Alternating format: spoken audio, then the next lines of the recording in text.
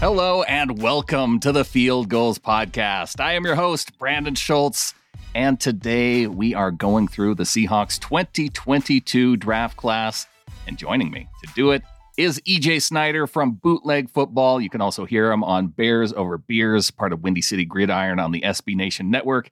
EJ, we did the offensive lead up to the draft. The Seahawks, they took some offensive players. You know, three of the first four guys off the board were all guys that we talked about leading up to the draft. So that fired me up. And I appreciate you coming back on to talk about these guys once again. Yeah, I'm happy to be here. It's always a good time. And lucky us, sun even shines where it shouldn't sometimes. And we got lucky. It was a great series putting together the offensive preview for the Seahawks. And look, the Seahawks had a fantastic draft. It was, I don't know, I'll ask you, how was it watching I'll call it a normal, good Seahawks draft? It was a little bit weird because there was no trade back out of that first pick. They stayed put. Now, John Schneider did say that they had a couple of trades evaporate. One, a trade up potentially, which I think may have been with Carolina. Thibodeau going to number 5. And yeah. I think if he would have slipped that, maybe there was a trade up option there. And then when the first receiver came off the board, I think that the Saints, considering they moved up to get a receiver, I think maybe they had that as a target, as a move up. But they stayed put. They take Charles Cross, which it was a little bit surprising to me. One, because I know Jermaine Johnson was still on the board. He ended up falling a little bit later in that first round. But I was more anticipating pass rush at that point than I was offensive line. And a big part of that was just because Charles Cross being primarily a pass blocker, I just kind of discounted that. And I didn't think that the Seahawks were going to take him. Yeah, great player. Charles Cross, the OT from Mississippi State. We'd talked about him. He was my third ranked tackle in this class, but in my top tier. So right up with Ickey and Evan Neal. And yeah, more of a pass blocker, but also just a really ripped individual. If he gets with a good coach that teaches him to sink his hips and roll, it's not that he can't be a run blocker. He's not a great run blocker because, strangely enough, and this is the weird and circular way that the world of football works, right? His coach is one Mike Leach. Right. Who prefers the air raid and wants to throw it 60 times a game. So Charles Cross got a lot of pass block reps and not that many run blocking reps. It's not that as an athlete, he can't do it. He doesn't have a ton of experience doing it, but he certainly can, and he's going to learn how because he's in Seattle and they like to run the ball. But, potential franchise bookend left tackle at 9. And really, again, he's the end of my first tier, and there's a drop off after that. The next tackle was probably Bernhard Raimann in my mind. He ended up going quite a bit later, but I wouldn't have taken him before the late 20s. So really, the last guy off the boat, you get him. He's in the roster lineup now, and he could be there for a very long time. Talented guy. Well, and that's the exciting part, too. I mean, they've had Dwayne Brown, his career seemingly coming to an end in Seattle. I think we can maybe say that it is at an end then with taking Cross at in the top 10. You don't see him needing a year or anything behind Dwayne Brown. I don't think so, and that's largely because of where the Seahawks are too. If you still had Russell Wilson and they had loaded up for a run, and this was the make or break year, and they had to sort of push all the money into the middle of the table, then maybe he needs a year. They're running Drew Lock. Let Drew Lock and defense. Geno just get smushed back there with both of the rookie tackles. Smushed. It's that there's a lot of change. I mean, developing through their learning curve. Is that what you mean? Oh, that's fun. So there's a different sort of pressure and expectation than there has been in years past in the Pacific Northwest. So Charles Cross comes into a situation where he can learn on the job. I think he will perform very well right off the bat. That is the kind of tackle he is. But all rookies coming to the NFL have a learning curve. And if his learning curve meant getting Russ smushed, that might negatively impact public opinion about his performance. Whereas if he has some stumbles this year, there's going to be a lot of shift, both on the offense and the defense. So I think that it'll sort of fit right in and build towards next year, which really, as we get through the rest of this class, we'll talk about that really feels like what this was. I would have been more excited about defensive line, particularly pass rush. I know Jordan Davis was there at that number 9 spot. That's not really a super exciting type pick, though. A guy who's just, is the center of your defensive line and it probably plays 10 years and multi-time Pro Bowler. But it's not like a super fun. Oh, just that. It's just not like a super fun position, though. And I kind of put flashy. I kind of put offensive tackle in that same, and offensive line just as a whole and into that same category. So I was more looking for a pass rusher. But in the second round, the Seahawks with their first pick in the second round, they go with Boye Mafe as their pass rusher. Yeah, I was going to say you didn't have to wait long, right? No. It wasn't like some other fan bases who were expecting a certain position in the first round and then had to wait 3 or 4 rounds or just didn't get it. So they're still stewing about it. But no, Seahawks come right back, give you what you're looking for in Boye Mafe, the edge out of Minnesota. Round 2, pick 8, number 40 overall. Incredibly athletic edge rusher out of Minnesota. And his bookend in Minnesota was also athletic, but more of a defensive end. Boye Mafe, a true edge, can go forward, can go backward, has good bend, is really fast, powerful, needs to learn how to use his hands a little bit better. But that's because he really hasn't needed to. He's been able to win with pure speed. He's been able to win with pure power on a bull rush, which doesn't require a lot of hand use. He's going to have to find multiple ways to win in pros, but he has every tool. And coming to work with Clint Hurt is one of his better landing spots. Clint Hurt understands how to get the most out of defensive linemen, whether it's in the middle or on the edge. Boye Mafe has things to learn. He is not a bad player. I don't want to put that in people's minds. He is a very productive and athletic edge and can get better. Could be in a leading position on that defensive line really quickly. I know the Seahawks are excited about the 2 young guys they have on either side. Mafe is not going to come in and just go, oh, yeah, I'll just sit behind them for a year and learn. He's going to be trying to take their snaps, and that's what Seahawks fans should want. And he well might. He has the physical potential to do that. Now, with Cross, you said he was the 3rd tackle on your list. Were there any edge defenders kind of beyond or ahead of Mafe that the Seahawks maybe overlooked, in your opinion? Well, you talked about Jermaine Johnson, and that would have been the pick early on. He actually slid quite a bit farther than most people expected, ended up at 26, and the Jets trade back up to get him. Again, just for value, not because they really needed him. But in terms of pure pass rush, I would rather have Boye Mafe than Jermaine Johnson. In terms of an all-around player, I would take Johnson. He is one of the most vicious edge setters in this draft, which, again, is not really why you get edges up high, right? You're looking for pass rush production, pressures and hurries. And I'm not saying that Jermaine Johnson won't get there. He too is an incredibly gifted athlete. But right now, if I was looking for pure pass rush, I think Mafe is a better pass rusher than Jermaine Johnson, not necessarily a better player. So there were guys like that. And there were guys later on down that were available. So, and the Seahawks took one of them too. And I'm excited to talk about him when we get down there. Well, I know another guy you might be excited to talk about is this next pick in round 2, Ken Walker, the 3rd running back out of Michigan State. And I would say that out of all the Seahawks picks, this one probably generated the most controversy, especially out on Twitter, among those that maybe think that top of round 2, a little too early to take a running back. The Seahawks get what might be the best running back in the class. He was my top-rated running back in this class. Again, he and Breece Hall were in my top tier. I think the most talented back in this class, and I don't think it's particularly close. Breece Hall is extremely talented, but I would take Kenneth Walker 10 times out of 10. I understand the Seahawks fans' reservation about value and a position that's been devalued, and could you have gotten a running back that would contribute later? Absolutely, this entire draft class contribute. But what if I want a star? What if I want a star at running back, EJ? If you want a star, you just got one. That's great. That's it. That is the gig.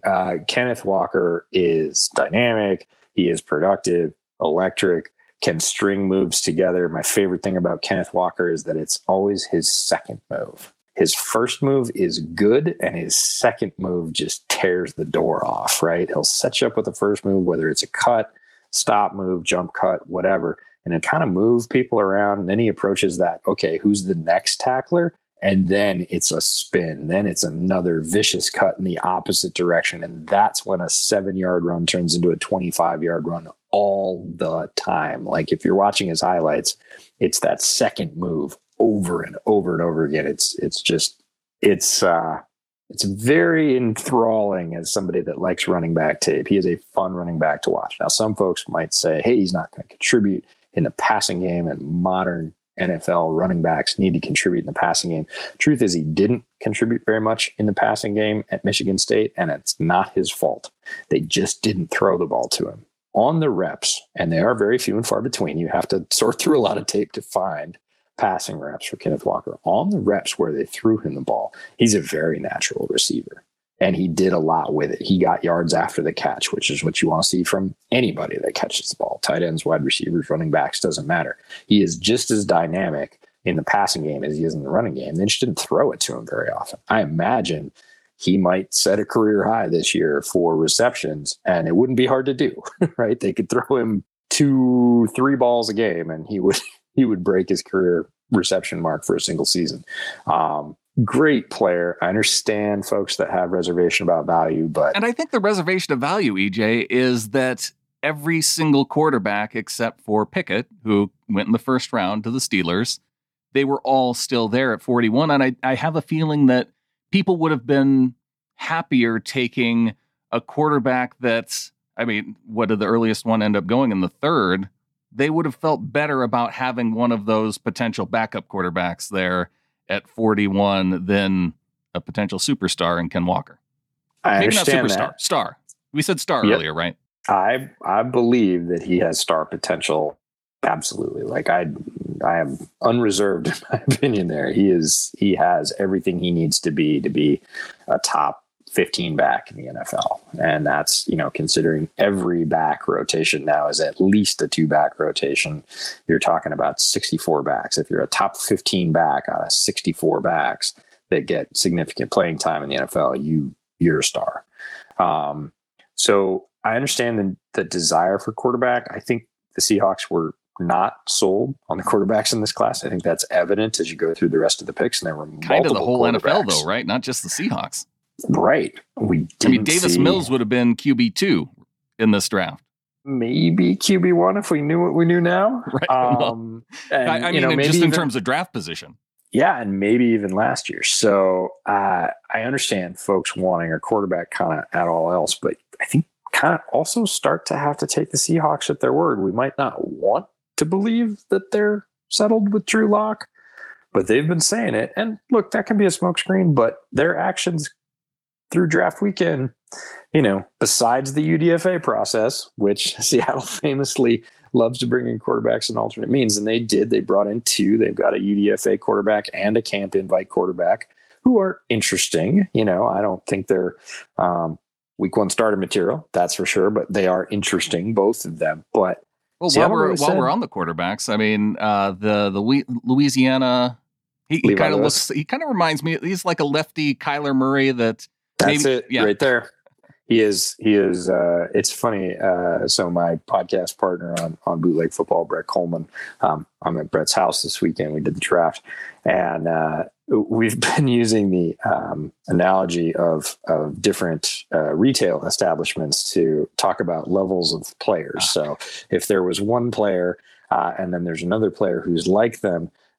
If they were really close to them, we'd say that's like a Macy's version or a Nordstrom version to be northwest of that player. And if it was kind of a mostly, but not really, maybe 75% of that player, it was like a Target player. Uh-huh. And if it was like a player that sort of vaguely reminded us of that player, but really wasn't the same at all, it was like the gas station version of that player.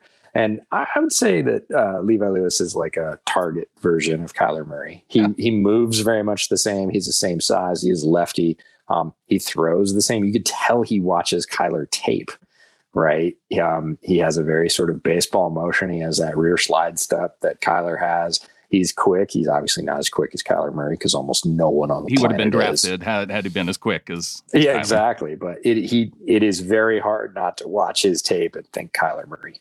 So the Seahawks, they do get a quarterback, and they invited one as well. But moving on to round 3, and this was kind of exciting because I don't think anybody expected Abe Lucas to be there for the Seahawks in round 3.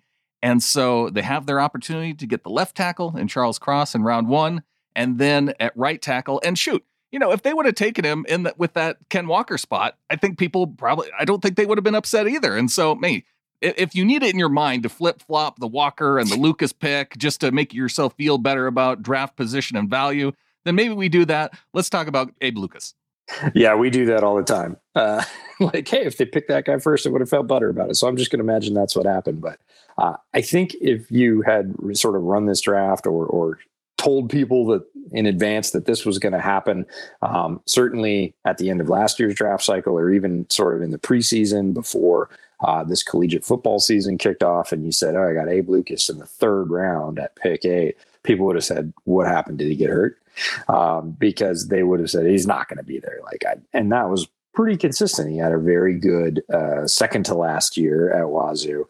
Then really, as lots of players have happened to them, they go through the draft cycle, people start to nitpick, and he fell a little bit from where he was regarded a year ago. And that's to the Seahawks' benefit, because very rare that you can go through any draft and get 2 potential sort of long-term bookends at tackle, right and left, in the same draft. It just, if you look around the NFL, it doesn't happen very often. And if it does, it's some very happy accident of a, 5th rounder who had an injury playing well. And, suddenly they become one tackle for you. But picking 2 guys that clearly had, really nice pedigrees and good collegiate careers, getting them in the same draft, and much less, we need to talk about this, getting them in Seattle in the same draft, which just adds a little bit of weight to it. Seattle has not famously invested in the offensive line.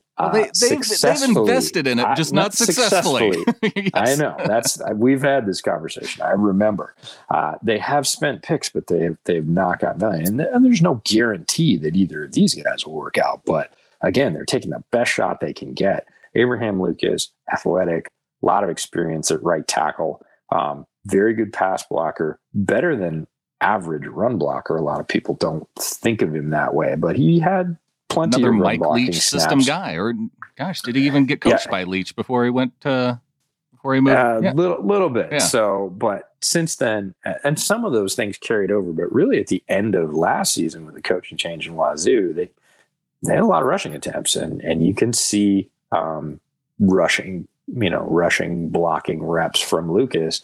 And when he keeps his butt low and rolls his hips, gets his hands through contact, he can be a decent run blocker. Is he going to be a huge drive blocker that moves, interior defensive tackles who weigh 325, 5 yards off the ball? No, that's not his game. Can he, seal an angle and let a running back go behind him? He can.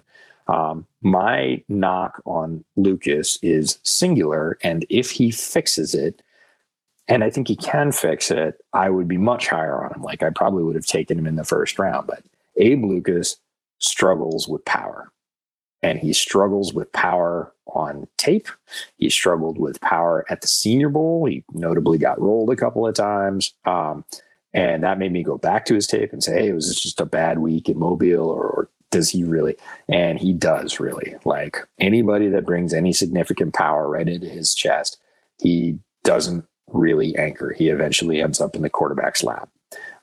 He might slow him down, but he never really, when we say anchor, we mean stop and just not go any farther. He doesn't do that. Now, guys learn how to do that, right? That is a learnable skill. This is not a fatal flaw. And if Abraham Lucas gets with either a personal coach or the coaches at the Seahawks, say, hey, man, we got to figure out, because everybody knows, right? He knows, everybody knows. And they say, we got to figure this out. This is your path to playing time. And they get him so he can find an anchor against power, against bull rush. There's not much else to clean up, right? His hand usage is good.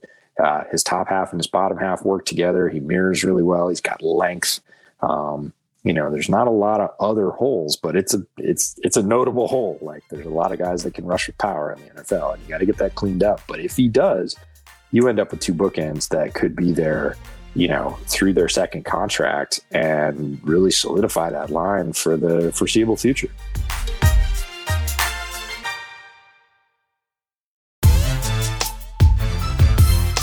Talking to EJ Snyder of Bootleg Football, going through the Seahawks 2022 draft class. We're through the first 2 days, getting into day 3 and starting out day 3. Now, they kind of avoided defense for the most part, apart from getting the edge with Mafe, but they go heavy on the defense with the next 3 picks, and they go at corner, starting with the guy that played opposite of Sauce Gardner at Cincinnati. They get Kobe Bryant. C-O-B-Y Kobe, but still named after a basketball player, Kobe. Indeed. And Kobe's great. I think a lot of people, especially earlier in the draft cycle, would have again said, "Oh, Kobe Bryant the fourth, dream on. It's not going to happen." Wait really a second. You're telling me that the Seahawks are getting value with their picks? I think they got appropriate value at the end of the process. The reason that I'll Kobe take Bryant appropriate value, EJ. I'm not used to that. I know, and you got it top to bottom. I'm hoping you survived the weekend, because as these picks started to play out, Brett and I were looking at each other and said, wait a minute, they're doing the right thing. Wait a minute, I've heard of these players. What is going on? And at the right slot, again, we talked about them swapping slots. That's something fans typically do, not teams, but the Seahawks have done it left and right. So it was a fascinating draft to watch unfold. The reason that Kobe Bryant got picked apart in the draft process was because he got all the targets on the field. Nobody threw at Sauce. Sauce famously didn't give up a touchdown for the last 2 years, and he only gave up about 74 yards receiving this last season total. Wow. Total, not one game, total. So everybody threw at Kobe. In fact, there were coach quotes about how they tried to handle Sauce as an offense. And one coach said, no, we just put some slapdick receiver over there. We knew we weren't getting anything, so he just ran decoy routes. We didn't even try, because we knew that if we threw at him, he was going to pick it off. So everybody threw at Kobe, and he had some games where he gave up a bunch of completions athletically, a little bit like Abe Lucas. There's a lot of good tape there. There's a lot of good technique. He has a couple of things to clean up. If he does, and I think he can, you're getting a very serviceable corner at the top of the 4th round. And they go back-to-back corners. They get Tariq Woolen in the 5th, who I think, based on athletic profile, that maybe people had him going a little bit early. But if you're not willing to maybe take on a developmental type prospect, then maybe that's the reason why he slid to the 5th. Is that how I'm reading this? Yeah, so he's new to corner. He is a converted wide receiver. For folks, Seattle fans that don't know Tariq Woolen, he's somebody I profiled on our defensive 10 gems on Bootleg because of his athletic profile. This was well before the combine. We knew that once he got to the combine, everybody would know his name, because Tariq Woolen is just about 6'4", just over 200 pounds, and runs a legit high 4.2, low 4.3. Like, he can run with anybody on the planet. He's still figuring out how to be a corner because he's a converted wide receiver, but he has the right mentality, and that's really important to me. He is willing to be physical. This is not a track guy. He will come up and hit in the run game. He will support. He will be physical at the catch point with receivers. This is not a dainty player that's fast, that doesn't like contact. It's quite the opposite. Now, all that speed can take him in the wrong direction just the same as it can take him in the right direction. So they're still figuring out how to aim this amazing engine with, updating his GPS, but he's continuing to learn that. And he's going to get some great coaching from Sean Desai, who is, what's Sean Desai's title in Seattle? I always say DC, but he's not the DC. No, he's like he is the associate head coach, I believe. Right, in charge of defense or something. Like, he's helping Clint. They just wanted him, so they gave him a title. And Sean Desai is great. Came from Chicago, so I'm really familiar with him. But before he was their defensive coordinator, he was their defensive back coach for years. So he understands how to develop corners and safeties, and he's worked with both. And that's kind of the safety valve with Tariq, is you're going to try and play this guy at corner because he's got the length. Much of the national draft media said, was there ever a more Seahawky corner than Tariq Woolen? And I think they're still living in the cover 3 days. But had that been the case, somebody said Brandon Browner with a jetpack strapped to him.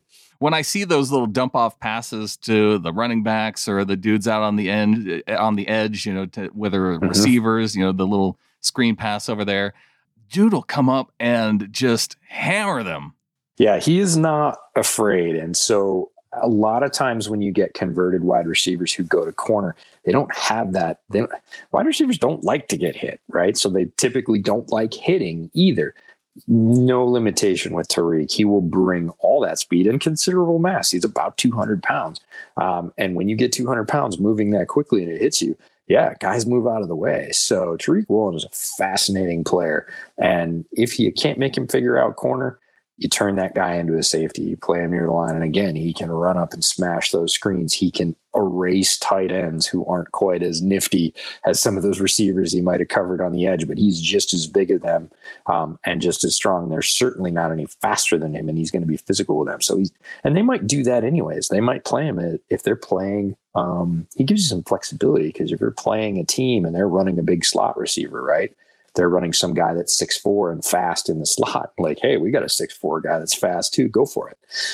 We'll see if he can mash you at the line. And again, he's physical. So Tariq Woolen, super fun player. Can't wait to see him develop. And honestly, him landing with Sean Desai is one of his best landing spots in the whole league.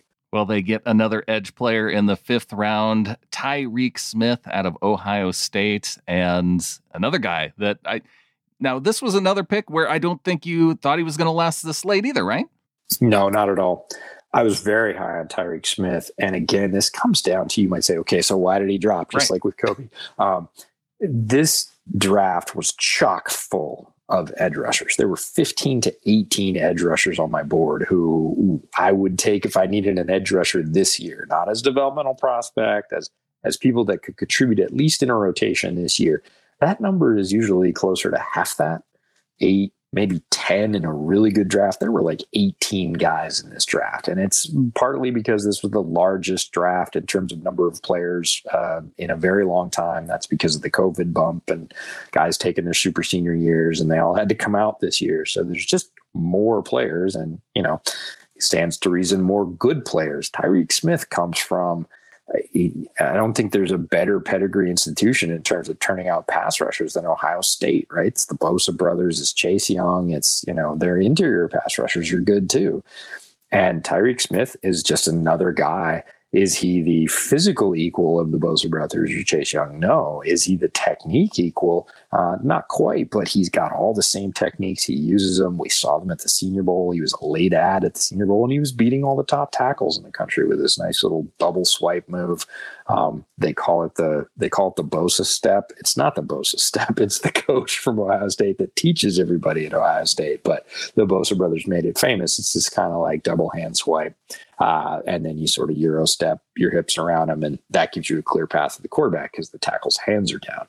He uses that just like they did. Is he the athlete? No, but he's a very good athlete. I was jumping out of my chair when this pick happened. Tyreek Smith, just one of those guys in the stack of names that kind of got overlooked and lasted, honestly, probably 2 rounds later than he would have in a typical draft, because people would be like, oh, who's the next edge? Oh, it's Tyreek Smith. I'm going to take it. But here, you're 14 edges down the list. You're 15 edges down the list. And you're like, who's there? Tyreek Smith is still there in the 5th? Are you kidding? Like, yeah. Yeah, he doesn't have any flags. He doesn't, in terms of off the field stuff, or? No, he's not quite as flashy as some of the top pass rushers like Boye Mafe. But if you told me you got Boye Mafe up high and Tyreek Smith as low as the Seahawks got him, on a team that, maybe didn't have edge rushers. We saw, Arizona take 2 edge rushers too, because they're really sort of bereft of talent. They've got, JJ Watt there, but not much else because they've lost folks in free agency. They needed 2 edge rushers. The Seahawks have 2 young edge rushers, and they took 2 more.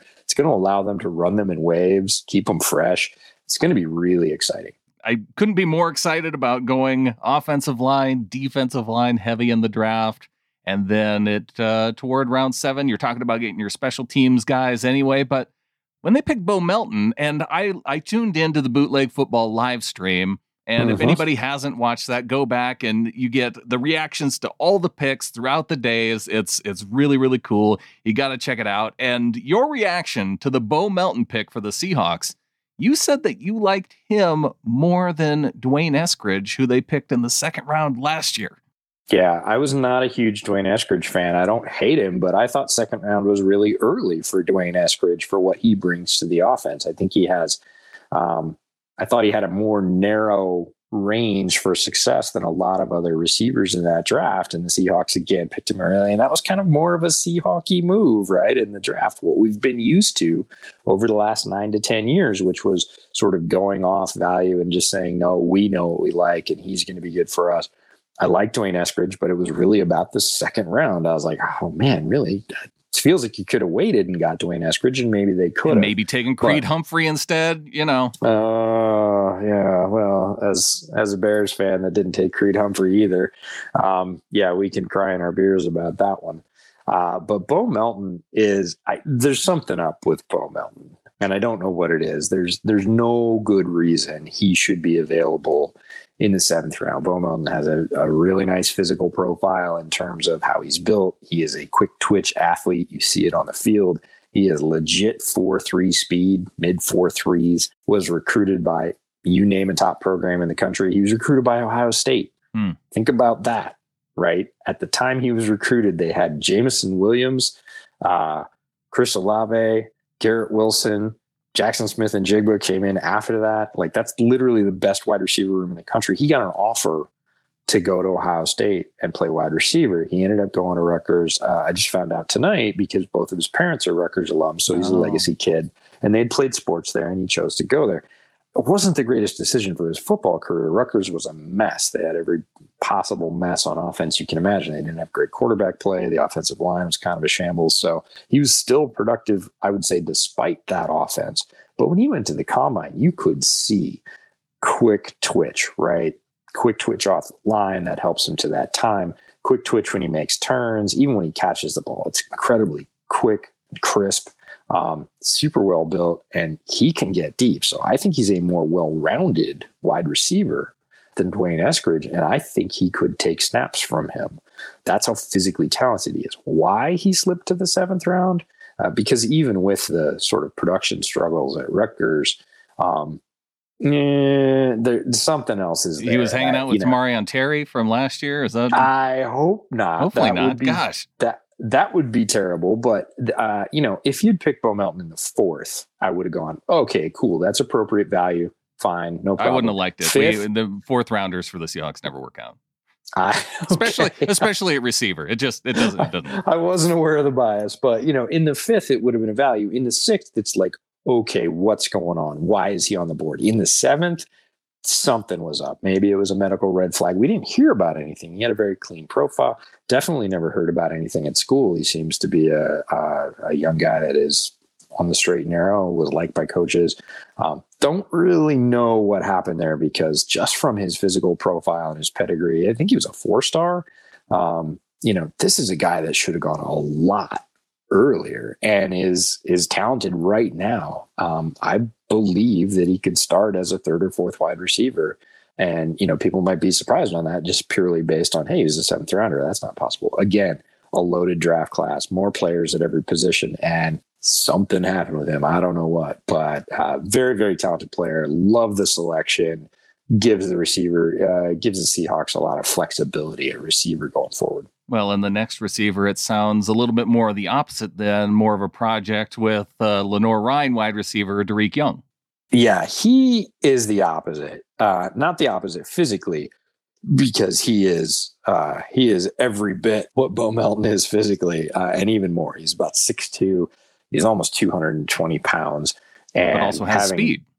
Yeah, having stood next to him up close, he is every bit of that. This guy is rocked up. Because he was at the Shrine Bowl? He was at the Shrine Bowl, so I got to see him for 4 days up close. And the reason that everybody found Derek Young at Lenoir-Rhyne, which is not a school that rolls off the tongue for most folks, is that the Patriots' Kyle Duggar came from Lenoir-Rhyne a year ago. And everybody went to scout Kyle Duggar because he was a complete athletic freak. And I'm sure in practice, they looked across the line and said, wait a second, who's the guy that's 6'2", 220 and is just running the doors off the place? Oh, yeah, that's Derek Young. So everybody came back. Still learning as a receiver, not a polished receiver yet. But again, in the 7th round, you take height, weight, and speed. This guy could be a punt gunner for you tomorrow because he's got every bit of mass and he is fast. Like, he is legit on-field fast. This is not track speed. So has some things to figure out as a receiver. And even if he doesn't, even if you get a starting punt gunner or a practice squad wide receiver as a basically lottery pick in the middle of the 7th, totally successful pick. So overall, as a class, I kind of have a feeling of where you're going with this, EJ, but success in terms of draft for the Seahawks. Your thoughts?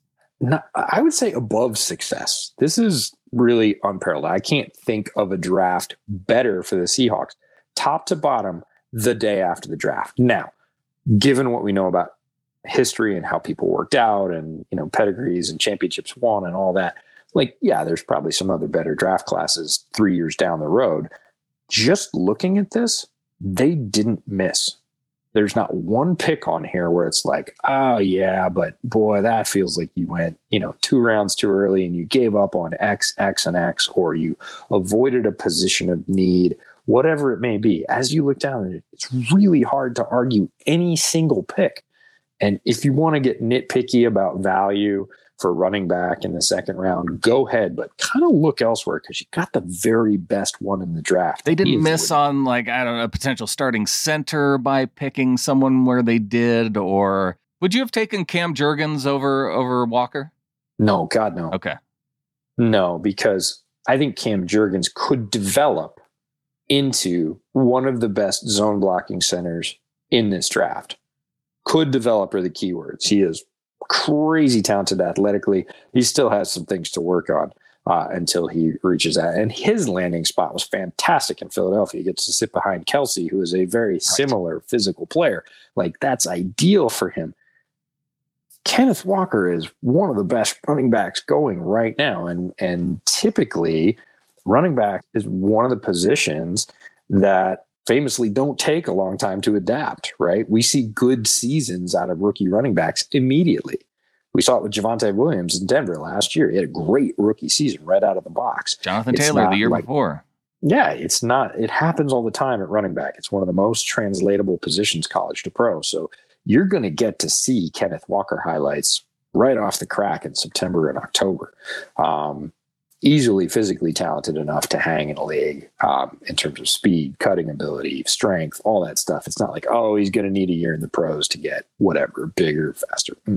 Nope. He can go right now. You hand him a football, he's going to get yards for you. So it's sort of a polished project at a position of need, and people can argue about need. They can say, we can have Penny, and I can say, great, what happens if he twists his knee in week 1? Then what are you doing? Right. And there's not a lot of depth behind him because Carson's status is up in the air. He might never be back. I know. I heard a lot of people saying that it was a luxury pick and not a pick for need. And yeah, I kind of pushed back on that because Penny was only healthy, the last 5 or 6 games last season. And it took him his entire rookie contract to get to that point, to be able to show what he could do, maybe what we expected him to be able to do when they first drafted him. Yeah, and again, my pushback, because the Penny thing is fascinating. I love the story. It was hard luck for basically his entire rookie contract. And then right at the end, he has this 6-game stretch at the end of last year, which is not just like, oh, okay, good story, got on the field, got a few yards, yeah, okay, neat, but you're moving on because, we spent a first-round pick on you and this is all you produce. No, he goes on a league-wide tear. Right. He hits this white hot stretch where, honestly, if he'd continued that for his entire season, which is the thing, that's the kicker, he would have been like a top 3 running back in the entire league. Yeah. So he gets and then what do you do with that guy? Because he basically hasn't been on the field his entire, and then he hits it and oh my God, he looks amazing. And everybody's like, we got to re-sign him. And you're just like, oh, do we? Yeah, we did that with Sean Alexander and then he got hurt. So the idea that it's a luxury pick, only if you believe Penny's going to stay healthy. And I would say history sort of cautions you against that. Or if you roll the clock back 12 months to 2023, then what? Right? Then what do you have? You have Penny coming off a 1-year deal. Carson's almost certainly not with the team one way or another by then. You pretty much have an empty room, right? And instead, you've got a Kenneth Walker with 1 year of starting experience in the pros, who is, unless something ridiculous happens, is easily your starting running back. And you run him really hard for his entire rookie contract, which, he got picked in round 2. So you don't have the 5th year control, but you run him hard for the 4 years. If he is amazing, you franchise him, you get that 5th year and you let him go. You don't give him a second contract because you don't give running backs second contracts. You just pick another one. But for that 5 years, he might be one of the top half running backs in the league. So luxury. My question is, what are you going to do without him? And it would be a running back by committee that you could have picked up later and stacking UDFAs. The Seahawks have gone that route. And that's worked out great in Seattle, EJ. So well. Chris Carson, you right? get Chris Carson for a little bit. You get Thomas Rawls for a little bit. You get these Rawls, guys that right? work for a little while. I think Mike Davis had, a nice little stretch. Had a little flare. Yep. So, they've found a way to patch it together. This is the opposite. We're going to spend a high pick and we're just not going to worry about it because the guy's awesome. And we're just going to, wind him up and watch him run. Linebacker would have been the other position that I think that Seahawks fans said, well, Cody Barton, can you upgrade there? Yeah, maybe you can. And the second round, I think maybe toward the end of the second round, there were some linebackers still on the board. The Georgia linebacker, holy smokes. That I don't know. We had many discussions about Channing Tindall. You're talking about Channing Tindall, or are you talking about Nakobe? Well, both of them, yeah. Yeah, Nakobe turned out to be an injury that was sort of undisclosed. They said strained at his pro day. They said he strained a pec. It turned out that it was greater than a strain. There was a question about whether or not it needed to be repaired. Anyway, so that was the Nakobe thing. That explains the Nakobe fall. The Channing Tindall slide, I don't get. You're talking about a guy that has fantastic tape for the national champions, did everything, led that team in sacks, by the way, tested out of his mind at the combine, ran a 4.3 something, has tremendous linebacker instincts. This is not a guy that you have to kind of teach the position to. I don't get that one at all. And he ended up going to the Dolphins. Yeah, he did end up going to Miami. I think they're going to love him there. He is EJ Snyder of Bootleg Football. EJ, I really appreciate you coming on, breaking down the Seahawks draft. What do you got planned coming up here now that the draft is passed? I know like a significant break would be good, but what else you got for Bootleg Football coming up? Oh, you're reading my mind. I would love to sleep for like 2 weeks. It's not going to happen. We already cut a podcast for our favorite 3 draft classes. That's going to come out this week. We'll have a UDFA podcast episode dropping next week. Then we'll probably get our break. And then we're really going to launch into our off-season content, which is breaking down every team, every pick, every addition, every coaching change. It's our divisional preview series that we run over this summer in the off-season. A lot of people have come to rely on for everything from fantasy football to getting to know the rest of their division to just learning more about their hometown team. So we'll crank that up a couple of weeks from now and run that pretty much through the rest of the summer and then right back into the season. Favorite 3, any teasers or you just got to tune in to find out? I didn't have to crib a lot for the Seahawks class. All right. I'm going to tune in. I'm going to check it out. Bootleg Football. Everybody subscribe to that show. Tune in. You can find it out on YouTube as well. And EJ, always want to thank you for coming on and offering your expertise with this draft class. Anytime. It's always fun. And as a guy that lives in the Pacific Northwest, I can't wait to see a lot of these guys on the field.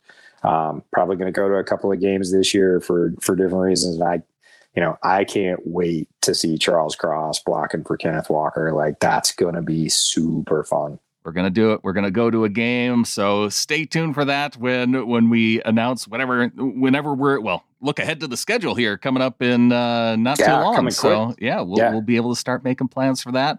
We'll have it all for you up at fieldgoals.com. I will be back here talking more Seahawks and breaking down this draft class even more. And until then, go Hawks.